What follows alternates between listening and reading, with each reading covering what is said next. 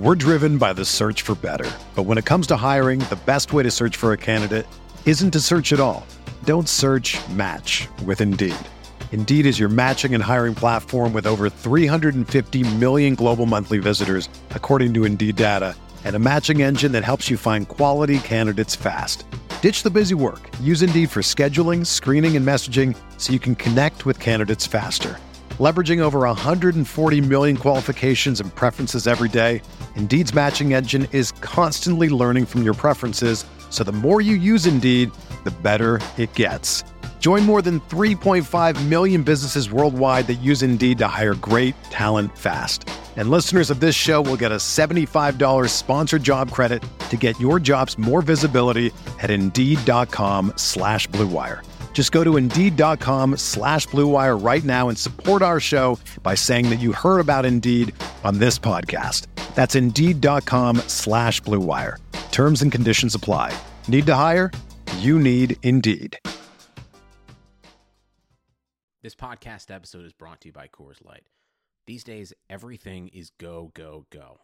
It's nonstop hustle all the time. Work, friends, family, expect you to be on 24/7. Well, sometimes you just need to reach for a Coors Light because it's made to chill. Coors Light is cold lagered, cold filtered, and cold packaged. It's as crisp and refreshing as the Colorado Rockies. It is literally made to chill. Coors Light is the one I choose when I need to unwind. So when you want to hit reset, reach for the beer that's made to chill. Get Coors Light in the new look delivered straight to your door with Drizzly or Instacart. Celebrate responsibly. Coors Brewing Company, Golden, Colorado. Welcome to the Arsenal Vision post-match podcast. Perez has got the better of it, and he looks to get the better of Michael, and he's done it. He's going to fall here for Alexis.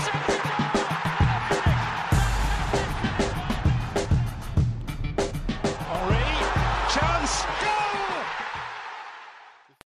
Hello, and welcome to the Arsenal Vision post-match podcast.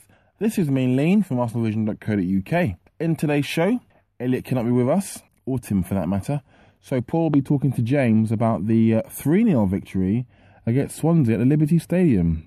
Not a bad result, really. Swansea have been a bit of a bogey side for us in recent seasons, so to go there to win so convincingly in the end was magnificent. Yeah, it was a strange game, really. I mean, we've had a few of these games where, you know, the game's been quite tight for a while, and we've had to manage our way through it, and then we scored the goals second half to win the game comfortably. Dare I say it, the kind of performance you see from champions. I mean, how many times over the years have you seen like Chelsea or Man United playing against a side and you're hoping they lose and you think, oh, it's a tough game for them, they're going to lose this game. And, you know, the home side have a few chances that they squander. You think, oh, come on. And then all of a sudden they find the goals to win the game. It's happening with us now at the moment. And long may that continue. I thought Mesut Ozil was magnificent, as was Hector Bellerin. And a good showing for Joel Campbell. I'm really pleased for him. He's had a lot of doubters in the last few weeks, months even. He hasn't really had a chance, you know, not played any games in the first team. As we've seen with many players over the years, you know, you can't write a player off until they've had games to prove themselves. There have been many players who have come to Arsenal, played games in the first team and they've been found out not to be good enough, so that's fair enough, you know. But you have to have a chance. Don't have a chance, you can't show what you can do. It's only one game, but I thought you done well defensively, kept the ball reasonably well, scored a goal. Can't ask for more than that, really. Well, you can. Hopefully we'll produce that over the next few weeks, as we've got a few players out injured in his position.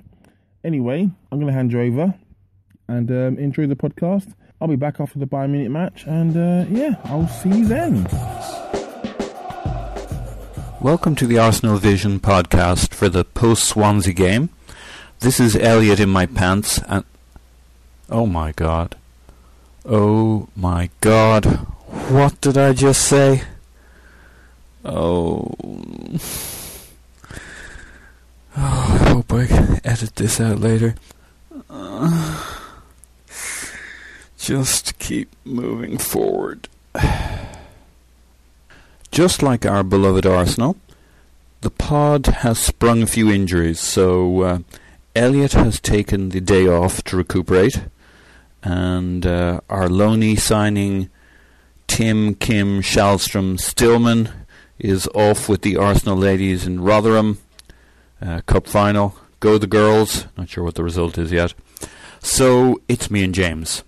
Yes, rather than star signings and big names, James and I are going for cohesion this pod. Welcome, James. Howdy, Paul. Right, so the Swansea game. So I scratched my head a little bit afterwards. I'm still trying to work out what the heck I thought of it, but let's go through it. Obviously, this has been a bit of a bogey team for us in recent times. I can't remember the stats. I think the last 3 times we played them, they won 2, drew 1 against us. Last year they beat us twice, the only team that beat us twice. It feels like every game is tight, but in the last minute, Batafemi Gomez, or whatever his name is, scores a header. Bafatimbi, that's it. Gomez scores a header to make us all cry in our beer and send us home all sad and stuff, and he does his little leopard celebration. So here we face a Swansea who kind of our nemesis also because they like to pass and have possession too. So let's start with our lineup. A logical place to start. Probably not too many surprises apart from the great who will play on the right wing debate. And I guess my other thought is the bench when you look at it. Quite the bench to look at from our side. So give us your thoughts on our lineup. So the only position I was unsure as to who would start was between Per and Gabriel at centre-back. Arsene adopted going with Per, which I guess made sense.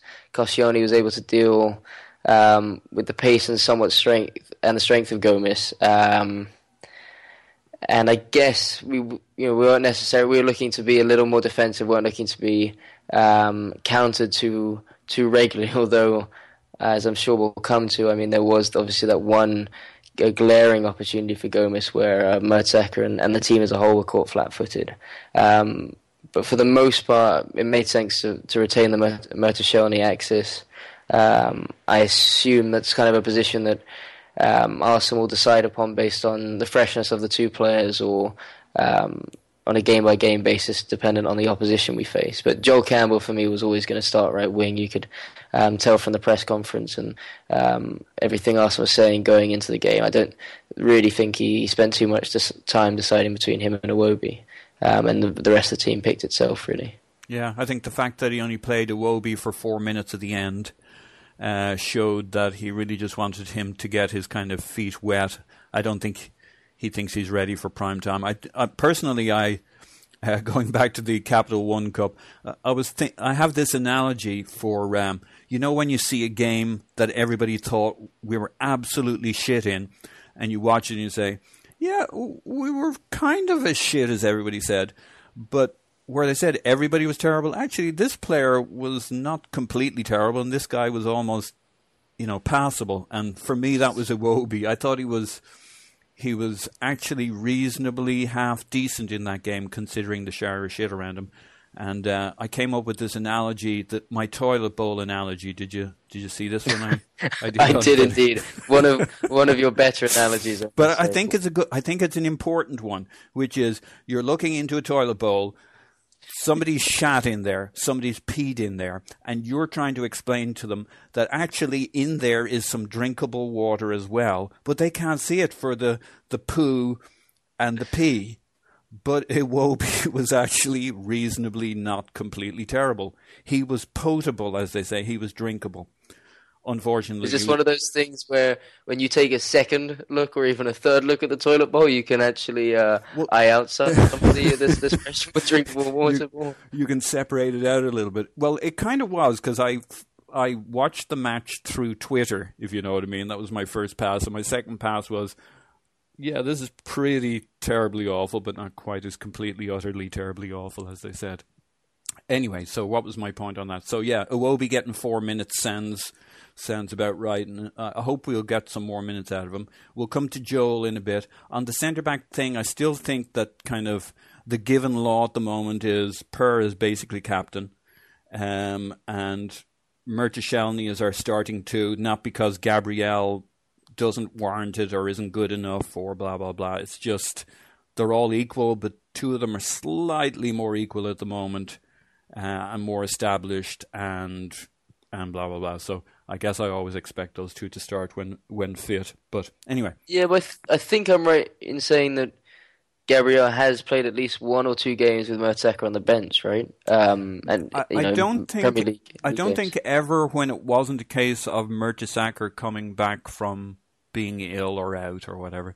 I don't think there's ever been a case where he's certifiably 100%. In other words, he played the game before, no mention of being ill because he keeps getting the flu or whatever it is, or he has the pox, or right, an unctuous bunion or something, some ill-described illness. So anyway, let's not worry too much about that, I guess, for now.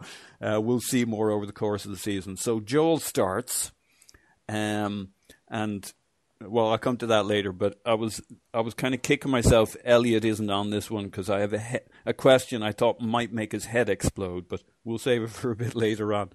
So, so when you look at the bench, though, we basically had a couple of fullbacks. I guess Gabriel was there. I don't actually remember the bench, but certainly 2 fullbacks because they came on. If you got class Chambers, was Debussy on the bench anyway? Chambers. Well, it was Gabriel, yeah. Debussy, Gibbs. 3 fullbacks, good. Chambers and Iwobi, and I guess Macy and Flamini. Yeah, and so Flamini, you had 5. Of course, the Flam. You had 5 defensive players. Well, yeah. I mean, actually, you had the centre forward and Flamini on the bench. Yeah. And, you may laugh. Yeah. Iwobi and 3 fullbacks, effectively. Yeah. With a centre back. So almost 2 centre backs and 2 fullbacks, but yeah. Yeah. So almost beyond Joe Campbell, the real talking point was the bench. Not that it surprised anybody, but when you see it there starkly and you realise come 70 minutes there's no option for a plan B. Plan B is already on the pitch. So anyway, plan B seems to work quite well. Well, the only plan B you have is a hold the lead plan B. Yeah. So you better bloody well be winning come 70 minutes, otherwise. Jumping to that, I mean, obviously there's the stat that as long as we score first, we win. I think we've won 27 of 28, and then there's some other stat of 35 out of 36 if the wind's blowing from the left. But basically, last 27 out of 28, I don't know if that's Premier League games, we have won every time we go up a goal. Not drawn, not lost. We've won, which is amazing, really. But that's good. I like that stat, and it turned out to be our game plan. So let's talk at kind of high level stuff about the game because I really struggle looking back on it. Here's how I saw the game. My really short view. In the first half, we lack cohesion, and try as I may, I can't really find a good reason why. It was almost like one of those where we were half a yard off all the time, and missing a pass here or there for no great reason. A bit of a lack of cohesion, and they, in front of their home crowd, and always fancying playing Arsenal, were maybe a half a yard kind of more energetic than maybe they've been recently, and that all added up to them being first and best kind of all over the park, because I still couldn't find anything that was really I could really hang my hat on, apart from we weren't quite up to the pace. And the narrative is in the second half that we came out all fired up, but I don't think that's actually true. To me, the second half, we came out, they started off again down our end, then there was a throw-in on the left-hand side up in their right back's corner, which was their fatal mistake, because that was the one time they got all our key players into the worn corner, and we worked over, we did a little play up in the corner. We needed the dough back and forward a little bit and got a couple of set pieces, and the rest is history. So for me, it was kind of and then we got a goal up, and then we kind of loosened up. We started to play. I'm not sure I buy into the narrative that we came out all fired up. I think it was a case of we got the first goal and kind of. Anyway, that was that's how I felt about the game. It kind of flowed from getting a goal and then getting a dodgy second goal, and then we looked great. So I'm not knocking the team. It was kind of an odd kind of game for me. What was your take on the back and forward, the flow of the overall game before we get into the juicy little moments? Yeah, it was a tough first half. I mean, we weren't quite as up to the first half as we've been in previous games, and I think some of that was down to how well Swansea were able to press us and how well they played. I don't think we were quite as poor as some would make us out at half time. Yes, we were a little sloppy in certain parts. We weren't sort of close retention of the ball in dangerous areas, and that transition phase wasn't quite as on point as we've seen it in equally tough games or in away games in the past. But I think an easy analogy to make is the game against Watford.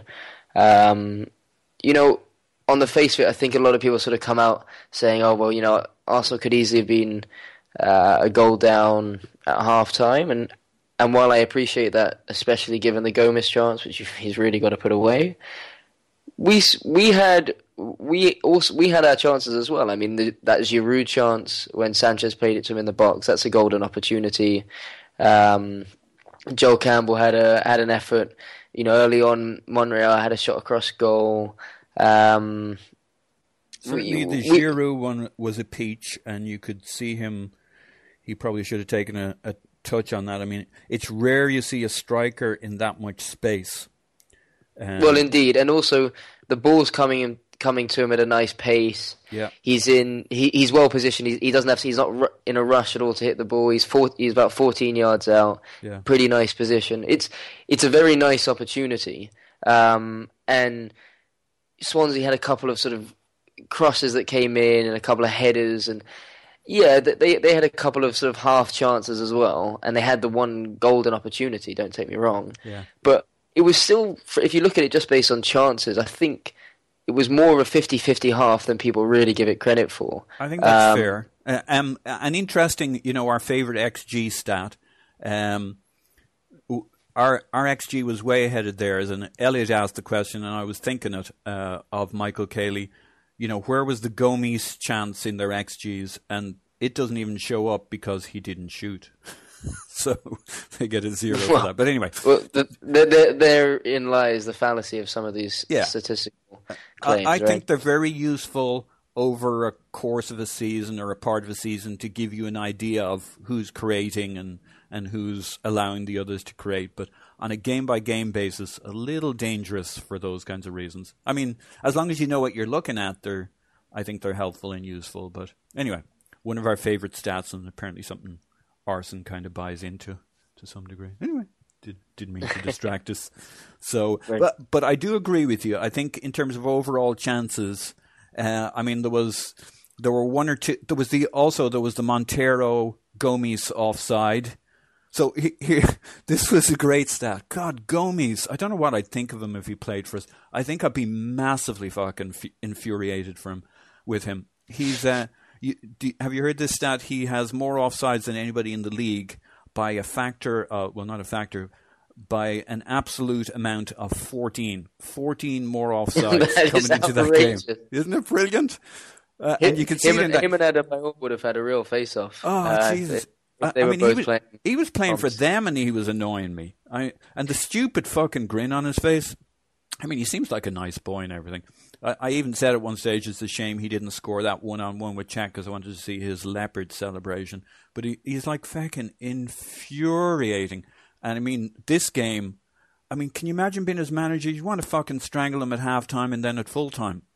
But there was that one where I think with Shelvey again, Voldemort. What do you think of Shelvey? I think he's like a really good player, but I don't like him.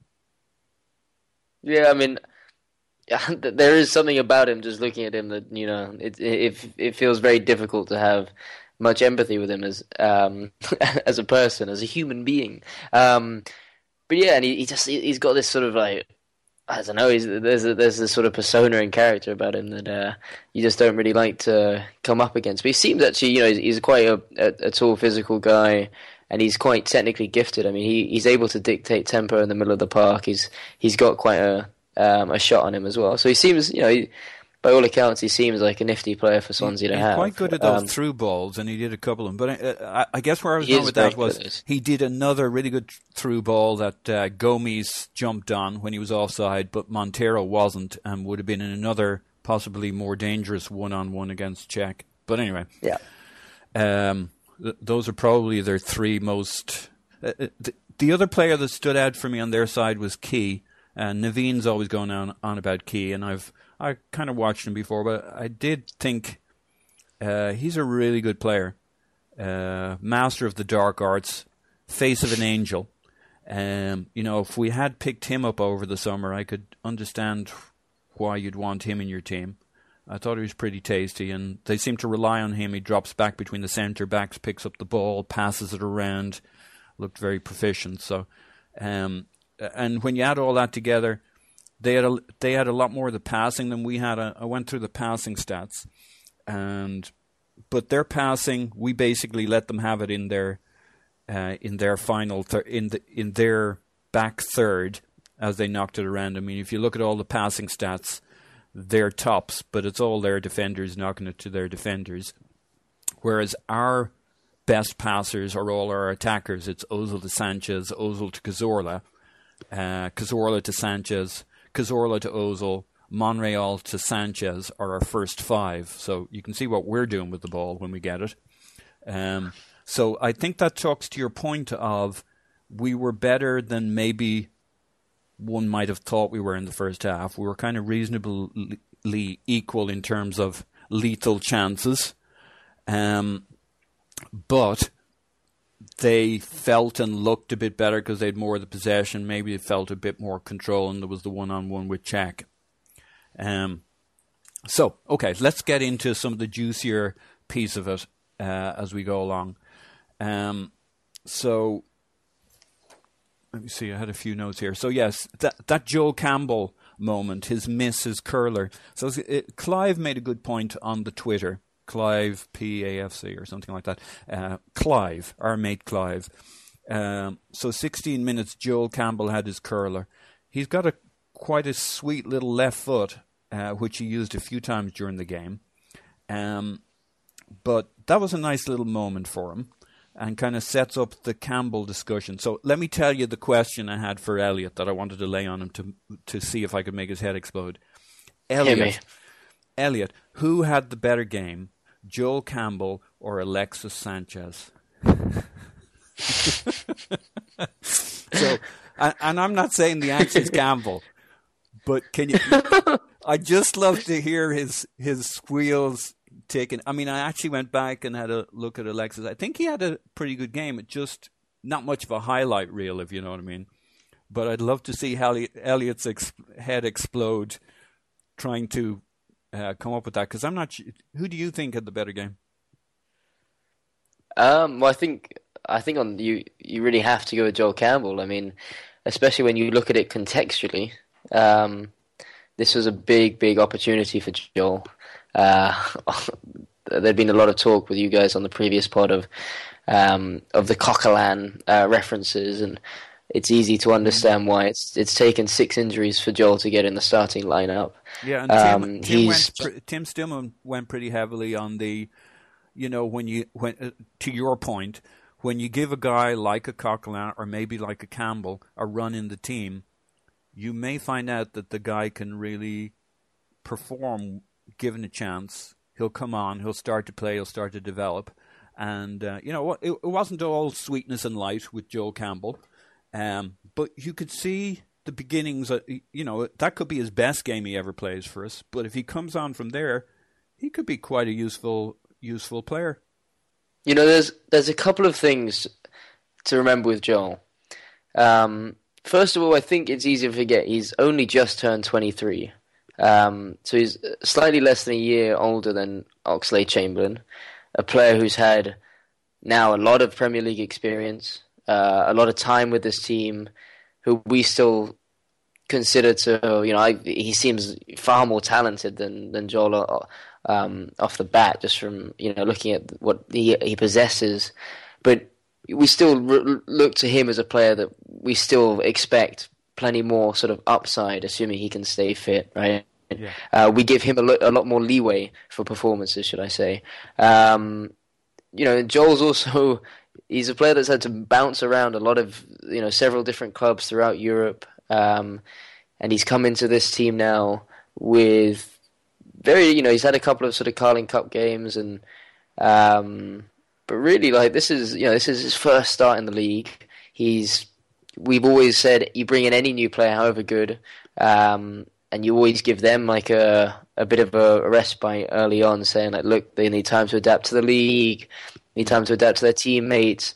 Sure, okay, Joel mentally you would think he's fairly settled now, but for him, like, a lot of his career had been building up to this moment. So I'm sure he was putting a lot of pressure on himself. He probably would have felt... Yeah, he must have been under huge pressure, which makes it more impressive.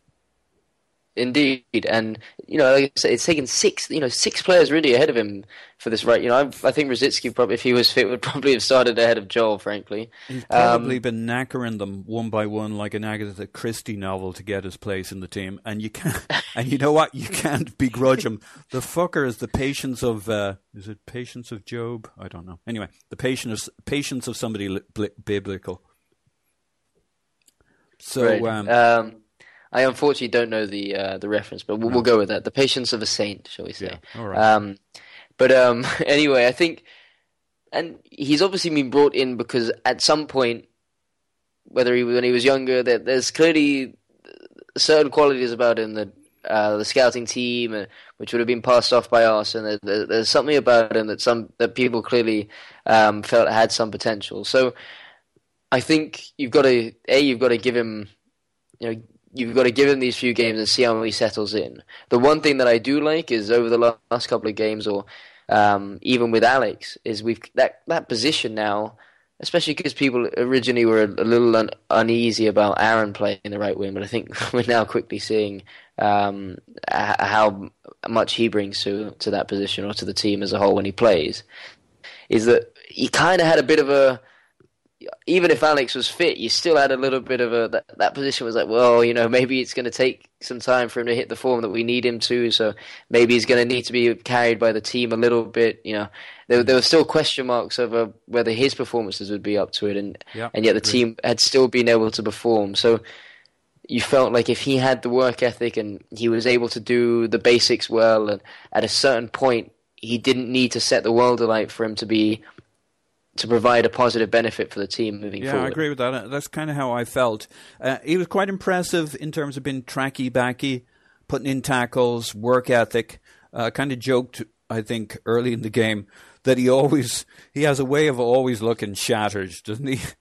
He does, actually, yes. Or maybe like after about 10 minutes, he kind of looks like, remember the Costa Rica World Cup where he really was shattered? I think they'd let him do everything up front for one of those games, and he was like, they were just hitting long balls to him, and he was looking knackered. I think that's actually just how he looks. He probably wasn't knackered at all. So he had that nice curler on 16 minutes, which actually didn't look that close till you saw the replay, and you saw it was just about a foot off or so, at least the angles I saw. Then around 22 minutes, he had that mazy run. Nearly put in Bellerin. Toe poked it to Bellerin, who got tackled, unfortunately. And he just kind of began to come into the game then. There were certainly a couple of moments where he gave away the ball where he didn't need to, but he then ran his socks all over the pitch, tracking the ball down kind of Alexis style. So, like I say, it would have been fun to have Elliot on. I think Elliot said something pretty close to, if he didn't say he should never wear the shirt, I think he said there's a player who should never play for Arsenal, which just, we all have those players. It just goes to show you just don't know in the end. That's why other people get paid the big bucks. I mean, I must say I wasn't holding out too much hope for him. He certainly way overperformed me, but I mean, it's just another reminder that you don't fucking know. And we don't see most of it because it's somebody like Campbell. Pretty much all of it happens in training. But the same was true of Park Chu-young, and he never saw the light of day. So you never know whether you're dealing with a Campbell or a Park Chu-young till yesterday. And, maybe yesterday was a one-off. But on the day, you certainly have to scratch your head when you ask yourself the question, who played better, Alexis Sanchez or Joel Campbell? I don't think we were expecting to have that conundrum. And like I say, I don't think Sanchez played badly at all. He just didn't have one of his highlight reel days. In fact, was it that?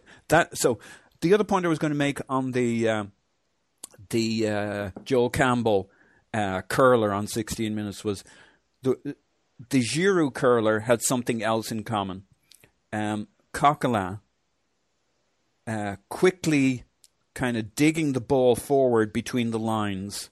In this case, he flicked it to Giroud, who knocked it to Campbell, who took it first time. In the other case, he flicked it to Alexis, who put that beautiful ball through to Giroud, who curled it. And so I'm going to ruin the questions but I've kind of given it away. Which player on our team had 42 passes with 100% passing accuracy?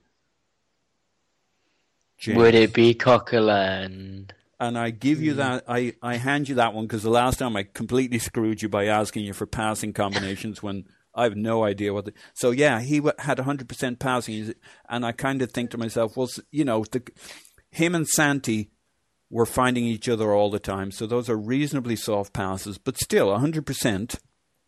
And some of his passing was pretty progressive. There were quite a few of those. The other thing that impressed me with Coquelin, because again, it wasn't really a highlight reel day for him of, brilliant tackles and Superman shit, was really kind of just how solid he was generally, just part of the passing scheme and the defending scheme. I kind of liked that performance. Plus, there were a couple of, and I'm sure you'll remember these, he had a couple of takes where he did this twice, where the ball was a little bit behind him and he kind of scooped around in front in the one movement and then laid off a pass. Really kind of elegant Techers stuff. And again, pretty low-key. He was just a cog in the wheel. So I kind of liked his game yesterday. But anyway, 100% passing. You kind of can't beat that. Away from home as well. Yeah. And in his position is mightily impressive. And yeah, I mean, I think you covered everything with Coquelin, but over this season, really, I've just noticed a genuine progression in his comfort of distributing the ball forward and his willingness to, his technical ability, his close control of shimmying past a player and then sort of, curling it around a couple of players in a tight space. And I think you can see his confidence has grown dramatically from having built it through his defensive and prowess and his solidarity as a distinct defensive midfielder, and he's now able to actually sometimes interchange with Cazorla as being the player that takes the ball a little further forward when it happens to be in his part of the field. And I think that's really assisted in progressing the team, where there was a period, I think, for large parts of last season where you could sense the players were making more of an effort to get it immediately to Cazorla or to Ozil, weren't quite as comfortable using Coquelin except when they needed to. Yeah, or you'd see the Ozils or the Ramseys or whatever dropping deep because, oh my God, otherwise the centre-backs will have to pass to Coquelin. And that's all flip-flop now. You'll see, as you said, Cazorla being deeper, passing forward to Coquelin, which I guess we've always seen as kind of the conventional plan, but the other way around, and there's no great fucking panic to say, oh, hang on a second, give it to Cazorla, then you move forward. Now he's just part of the passing scheme and comfortable with it. And I've kind of said this a few times. Cazorla now uses him to get out of trouble, and conversely, there is the synergy going in place. So it's kind of nice to see, but we won't belabor the point. Not that I'd ever do that.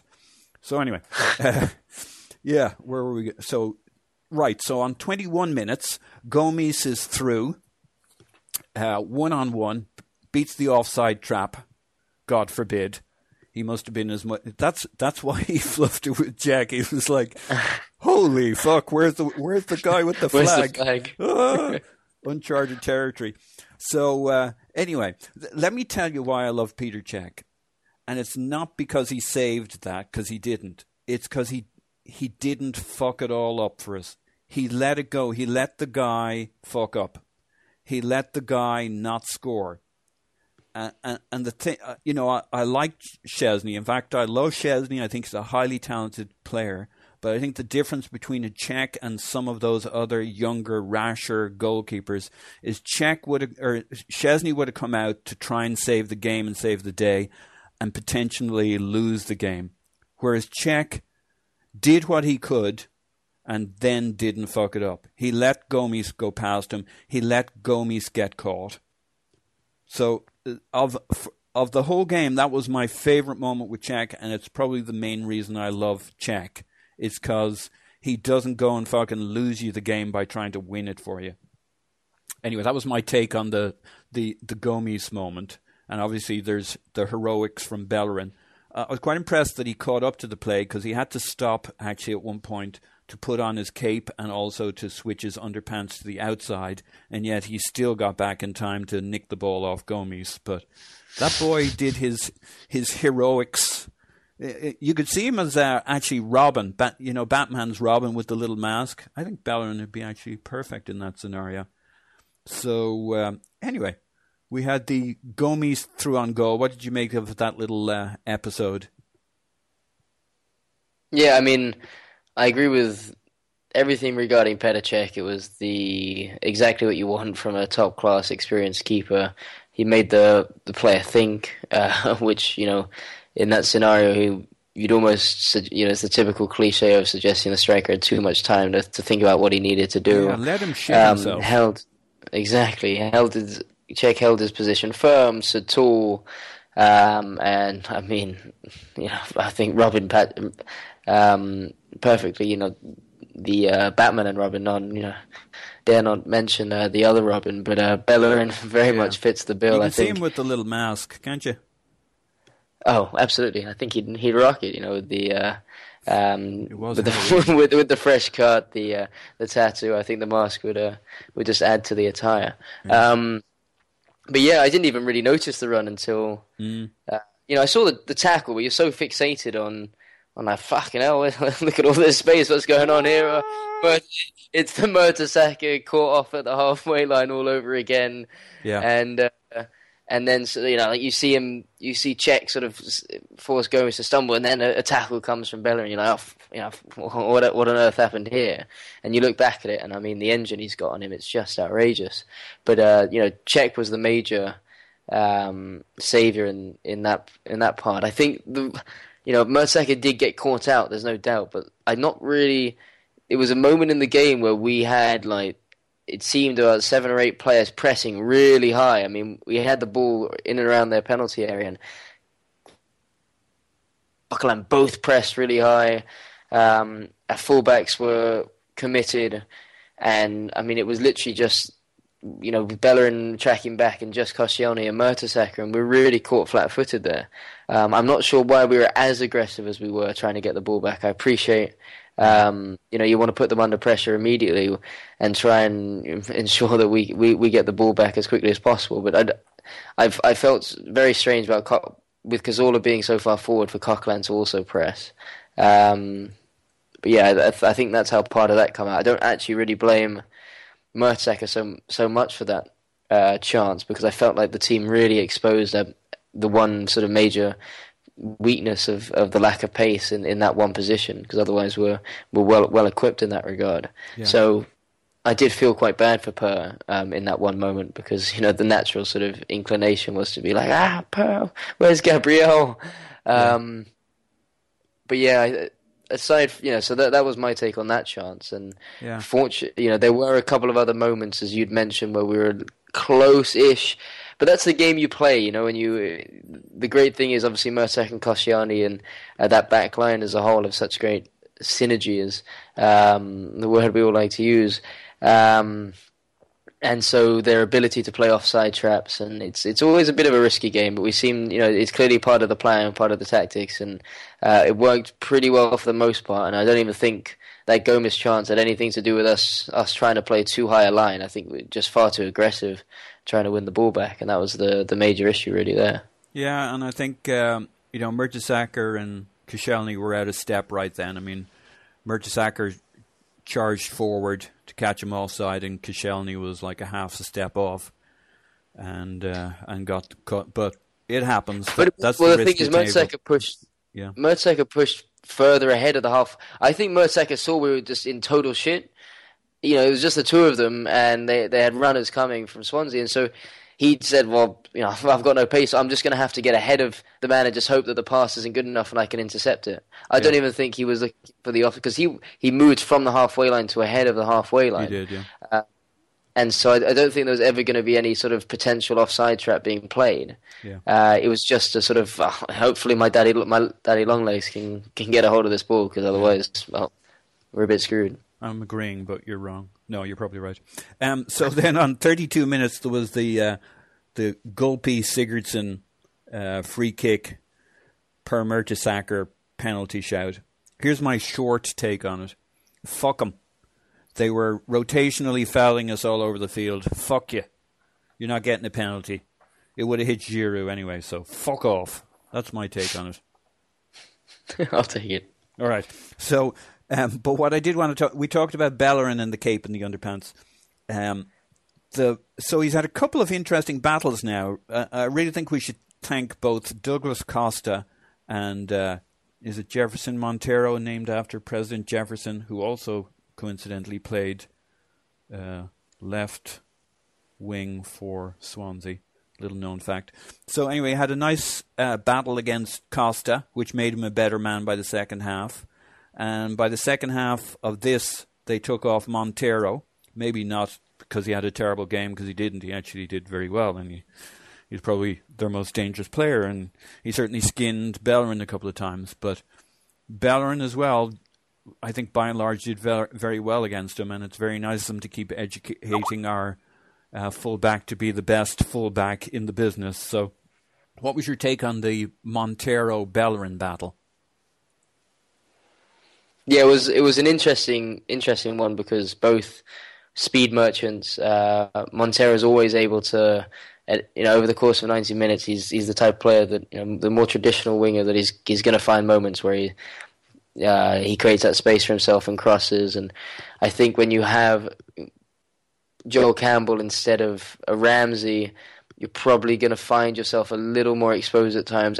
As much work ethic as he put in, as much he tracked back, I think a player like Joel probably loses it a little more often than Aaron does. His positional sense, I didn't watch it too closely, but I got the sense that he's not quite as smart positionally, which is totally natural. I mean, given the amount he's played, especially with this team, and also the type of winger he is.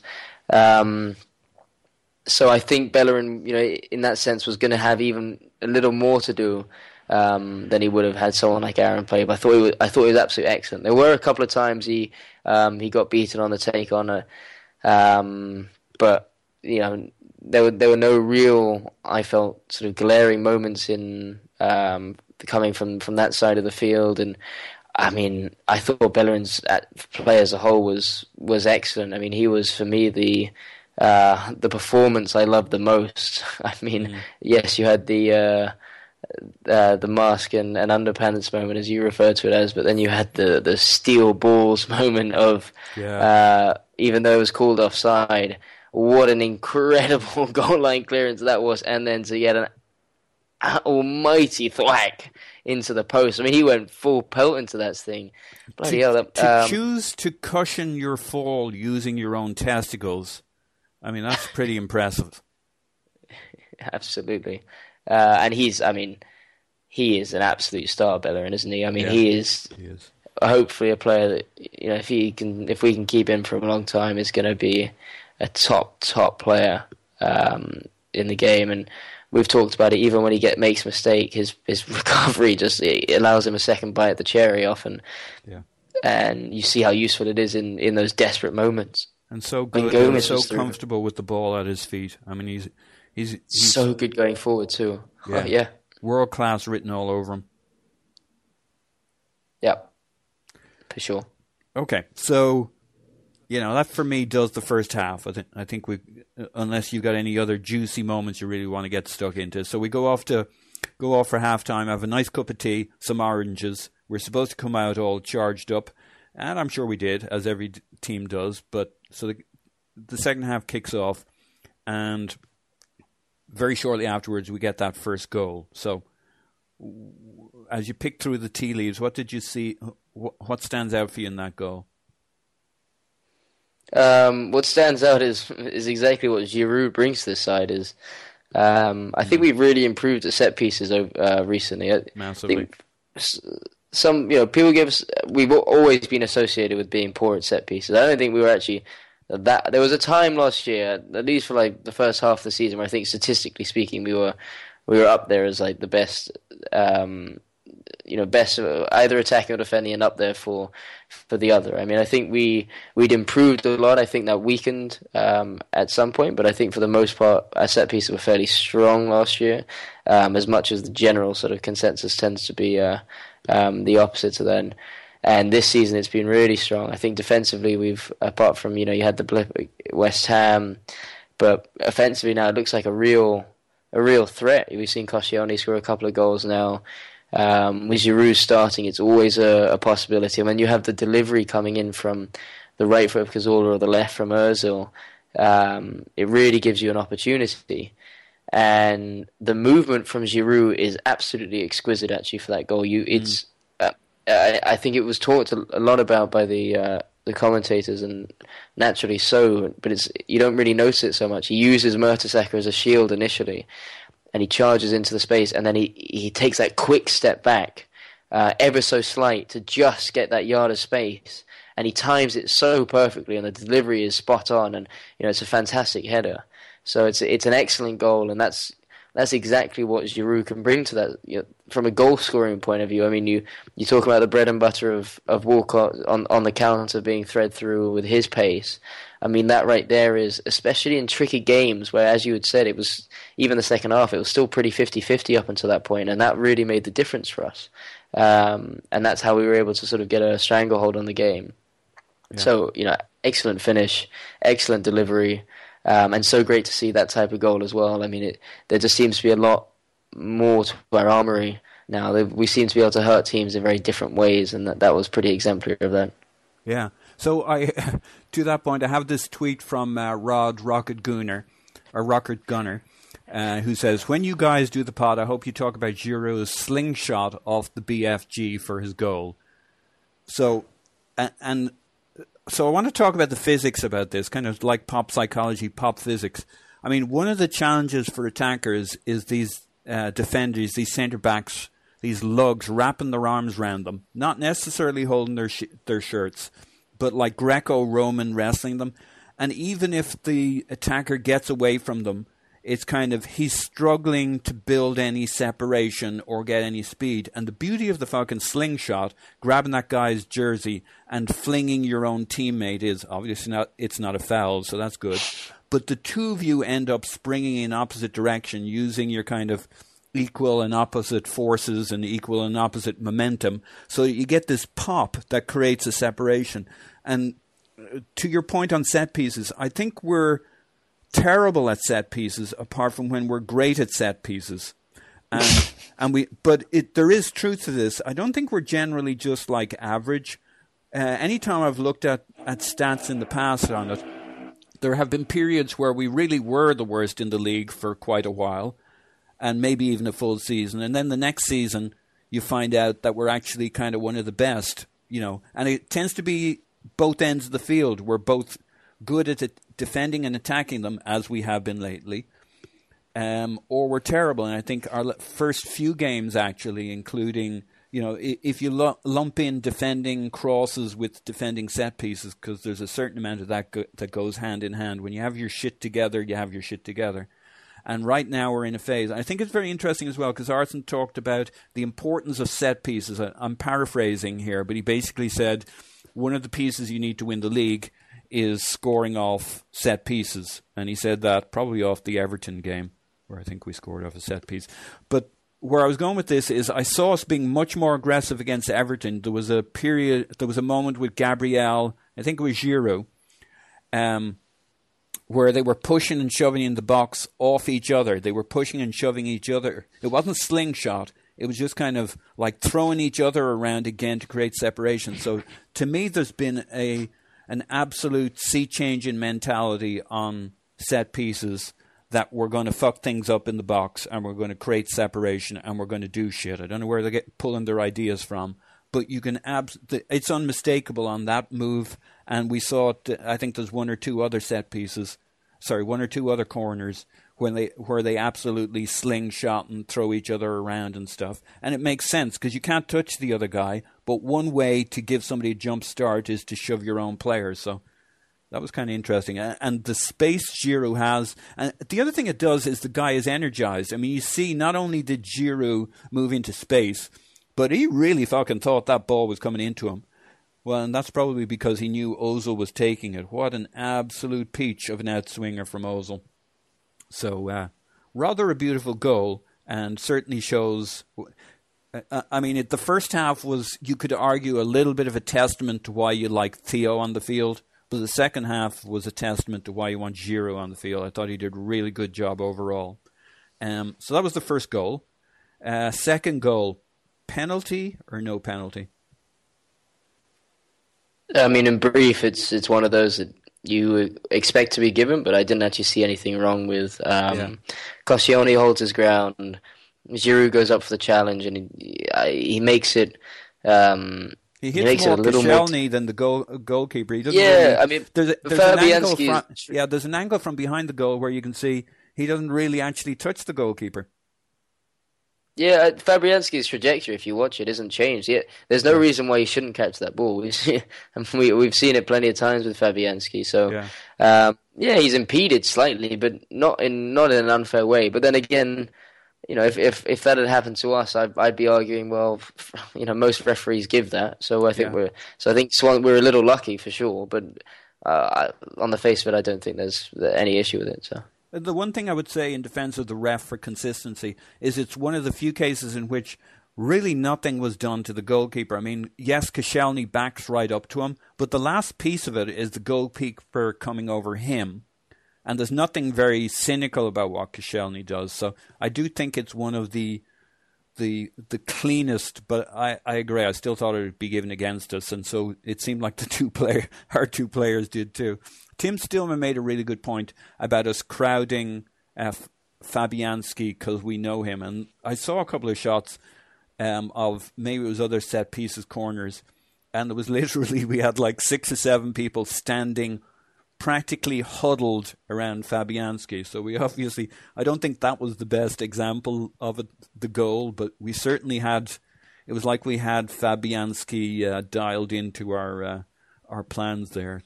And maybe there's a part of that just got in his head a little bit by that stage.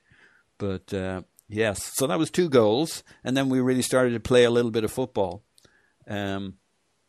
So thoughts on the third goal. And it's certainly, again, another trend. Not only do we score and then win, when we score, we start banging in a few goals. We go on a little run and then we kind of calm it down a little bit. Yeah, I thought the interplay between Sanchez and Ozil was excellent. In fact, for me, Ozil was just an absolute joy to watch throughout the match. Yeah. He was incredible. And that interplay, I mean, he had taken the ball. He was one that had taken the ball.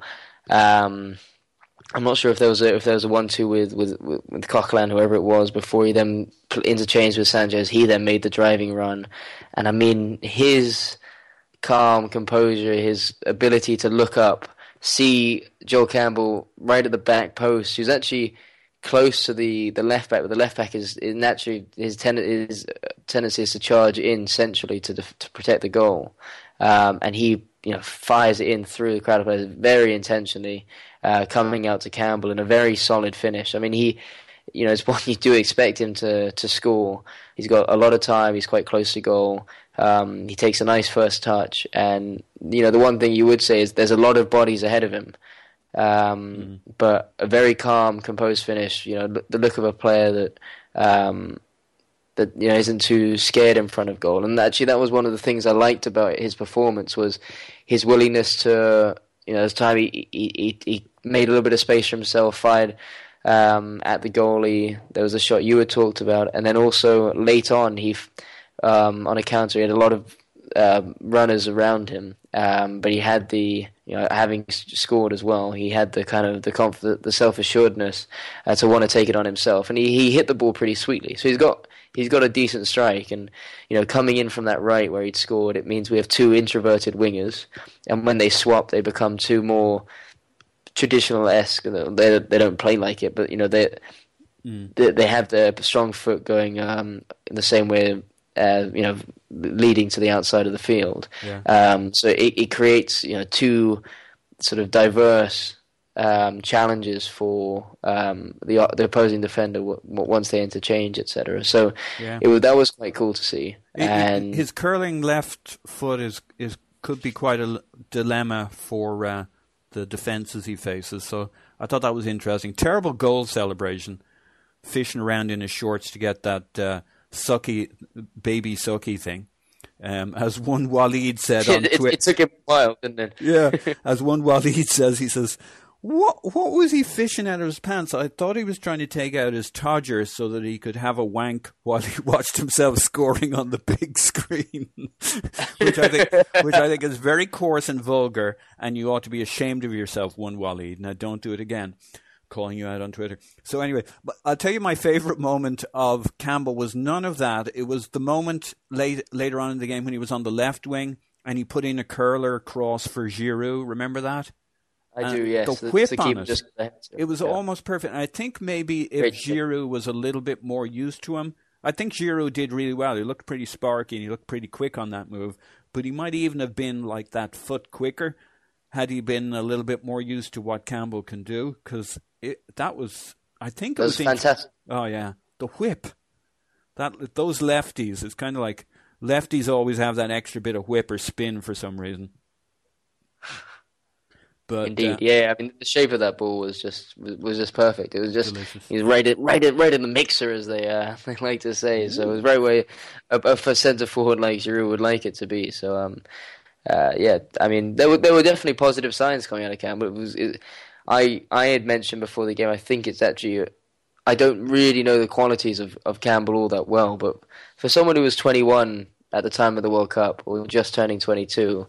To be starting, even it is Costa Rica. They made the knockout stages. I think there are signs. He's clearly got experience at the top level in that regard, and he's played for some decent teams, and he's got a decent number of starts. So there's something about him, and I think for us to have a player like that at seventh choice, I know a lot of people were, suggesting, what's the point of keeping him? Why are we keeping him? And he's there for the emergency, and we're in emergency mode at the moment. And frankly, I think.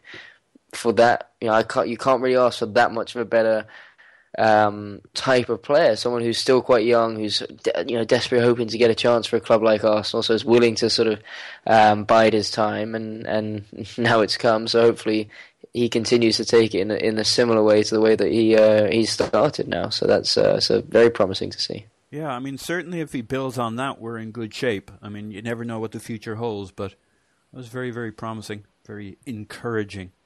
But I thought it was pretty funny. We started then stroking the ball around, looking fairly confident, and then we got greedy. There were a couple of times Giroud and I think Sanchez at one stage were got frustrated with Ozil because he'd try and get the ball through to them, or maybe it was it got intercepted, and be getting all frustrated with Ozil. I remember thinking, you know what, you ungrateful fucks, that's Ozil there, pal. Ozil should cut these guys off for 45 minutes from his passes till they come back begging, the ungrateful bastards. Somebody put out a tweet today which I thought was right on the money, asking if it was the Captone spelt with a K. Do you think Ozil is in Player of the Year form right now, or is he too subtle for anyone to consider it? What do you think, James? Listen, I think he's right up there right now for sure.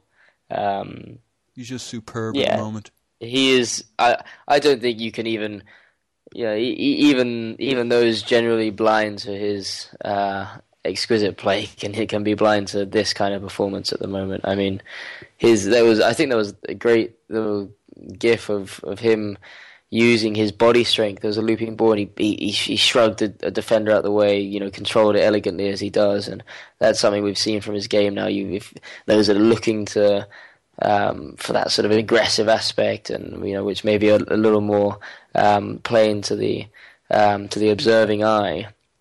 But yeah, I mean his touch is the way he controls the ball in those in the final third of the pitch, and the way he creates spaces for his teammates, and his ability on the ball, his delivery, the consistency of his delivery, his as I think Tim had talked about in reference to the Gingers for Limpar comment on a pod of, one of few people that seems to actually pick out a man for a cross rather than just sending it into an area. Pass, not a cross, yeah. Indeed, and his cognizance and understanding when it comes to assisting players, which is obvious when you talk about Ozil, when you look at his stats, and there's a reason for it, because he is just absolutely excellent at it. And he had a decent effort right at the end of the game, where he nearly caught Fabianski off guard. But he's really now grown into a player that feels like he is the man in the team, and he kind of flips back and forward between who thinks they're the man of the team between him and Sanchez. But he's really grown in stature this season off the back of a really good end to last, and it's looking very promising there. So hopefully, fingers crossed that he'll stay fit. And you get the sense he's really enjoying it, and he feels he's found himself in the Premier League. Like, he knows he's kind of cracked it. That he's very, very comfortable now, where in previous seasons where he was getting a bit of shit maybe, and maybe some of it was fair and most of it wasn't, but I wasn't always convinced he was convinced and that he was enjoying it. Now, he looks like a guy who knows what he's doing, why he's doing it, and very comfortable in his own skin. In fact, I'd argue with Arsene occasionally when he says he needs to score more goals, which I'm all for myself. But really, I don't mind if he diverts all that blood flow in his brain to assisting and making chances for other people. I'm not really too fussed. He's just really, really good at it. And if he can always find somebody in a better spot than him, I'm not going to quibble with him. So anyway, that was Swansea. Bit of a bogeyman team for us. To me, that was a really big game. And when you look at the October we had, when you look at who we beat, and really our run over the last 10 games or so, I must say I'm a little bit astounded how well we're doing and how well we're playing. And it seems like we've won, not that we need them or want them, but it is interesting when a couple of the pundits start coming on board. Gary Lineker yesterday, Miguel Delaney wrote a piece about title credentials, etc., etc. It's starting to feel like it's going to be a two-horse race and a really exciting challenge, as kind of maybe we started talking about earlier in this season, but it really looks like it's on, doesn't it? Oh, it really does. And contextually, I mean, I think this was a big one. There were a lot of fears, and I think that was what almost altered the perception of the first half a little bit as well, because of being forced to play in Joel. It's like, well, injury crisis has struck. And here we go now. Here's when Arsenal begin to stumble, as we always do. We're playing a bogey team, and the injuries have kicked in. So understandably, there was a lot of angst prior to the game. And again, but it was, it's still the 10 same players, the 10 key men of the 11 really that were on the field. So, hindsight's a wonderful thing, but really we didn't have as much to worry about as we thought we perhaps did.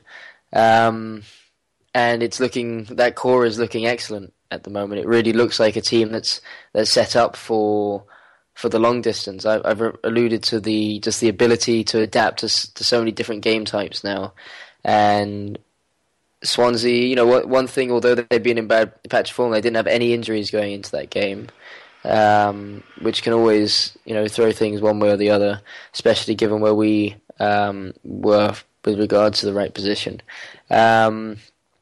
And especially from the options on the bench, it did look like if we were going to have one of those tricky games, that it would be a particularly difficult one for us to get back out of. So, very promising sides. Definitely good to get a game like that out of the way, because I do think with Monk and the squad that they have, that there'll probably be a period in the season where they pick up form again, and so fantastic victory, and one we'll take a lot of confidence out of, especially coming out with a 3-0 victory. I mean, it was a little flattering, perhaps, but still, I mean, not many teams go to Swansea and win 3-0. So, excellent. No, I think that's right. So from there on, we got Bayern on Wednesday, and we got Spurs on Sunday. Selection-wise, there's not a lot of selecting to do, is there? Team pretty much picks itself at this point. There's not a lot of subbing to do either. No. Which two of three full-backs will I send on? This team is going to be... You just got to hope this 11 gets through this week, because they're going to be playing a lot of minutes against Munich and Spurs, and so and then it's the 2 games within the international break. So hopefully they all pick up the Mertesacker smallpox just after the Tottenham game and recover just in time for the game post international break. So, but we'll that's another hurdle that we'll come to when we come to it. Well, hopefully after the international break, as you say, we'll get a few of the boys back. 1 or 2 would be nice. 1 or 2 would go a long way. So, but it's nice for our opponents, Pep and Pochettino, to know who the 11 they're going to face is, so they can plan and come up with all sorts of scenarios to play against us. But I guess on our side, it's nice that we know what we need to do, and we just need to execute and stay fit. God help us. So anyway, with that, indeed, let's wrap it up. Appreciate all your input and insights, James. Yeah, great to be on as always. And it's a wrap. Bring on those Bayern bastards and up the Arsenal.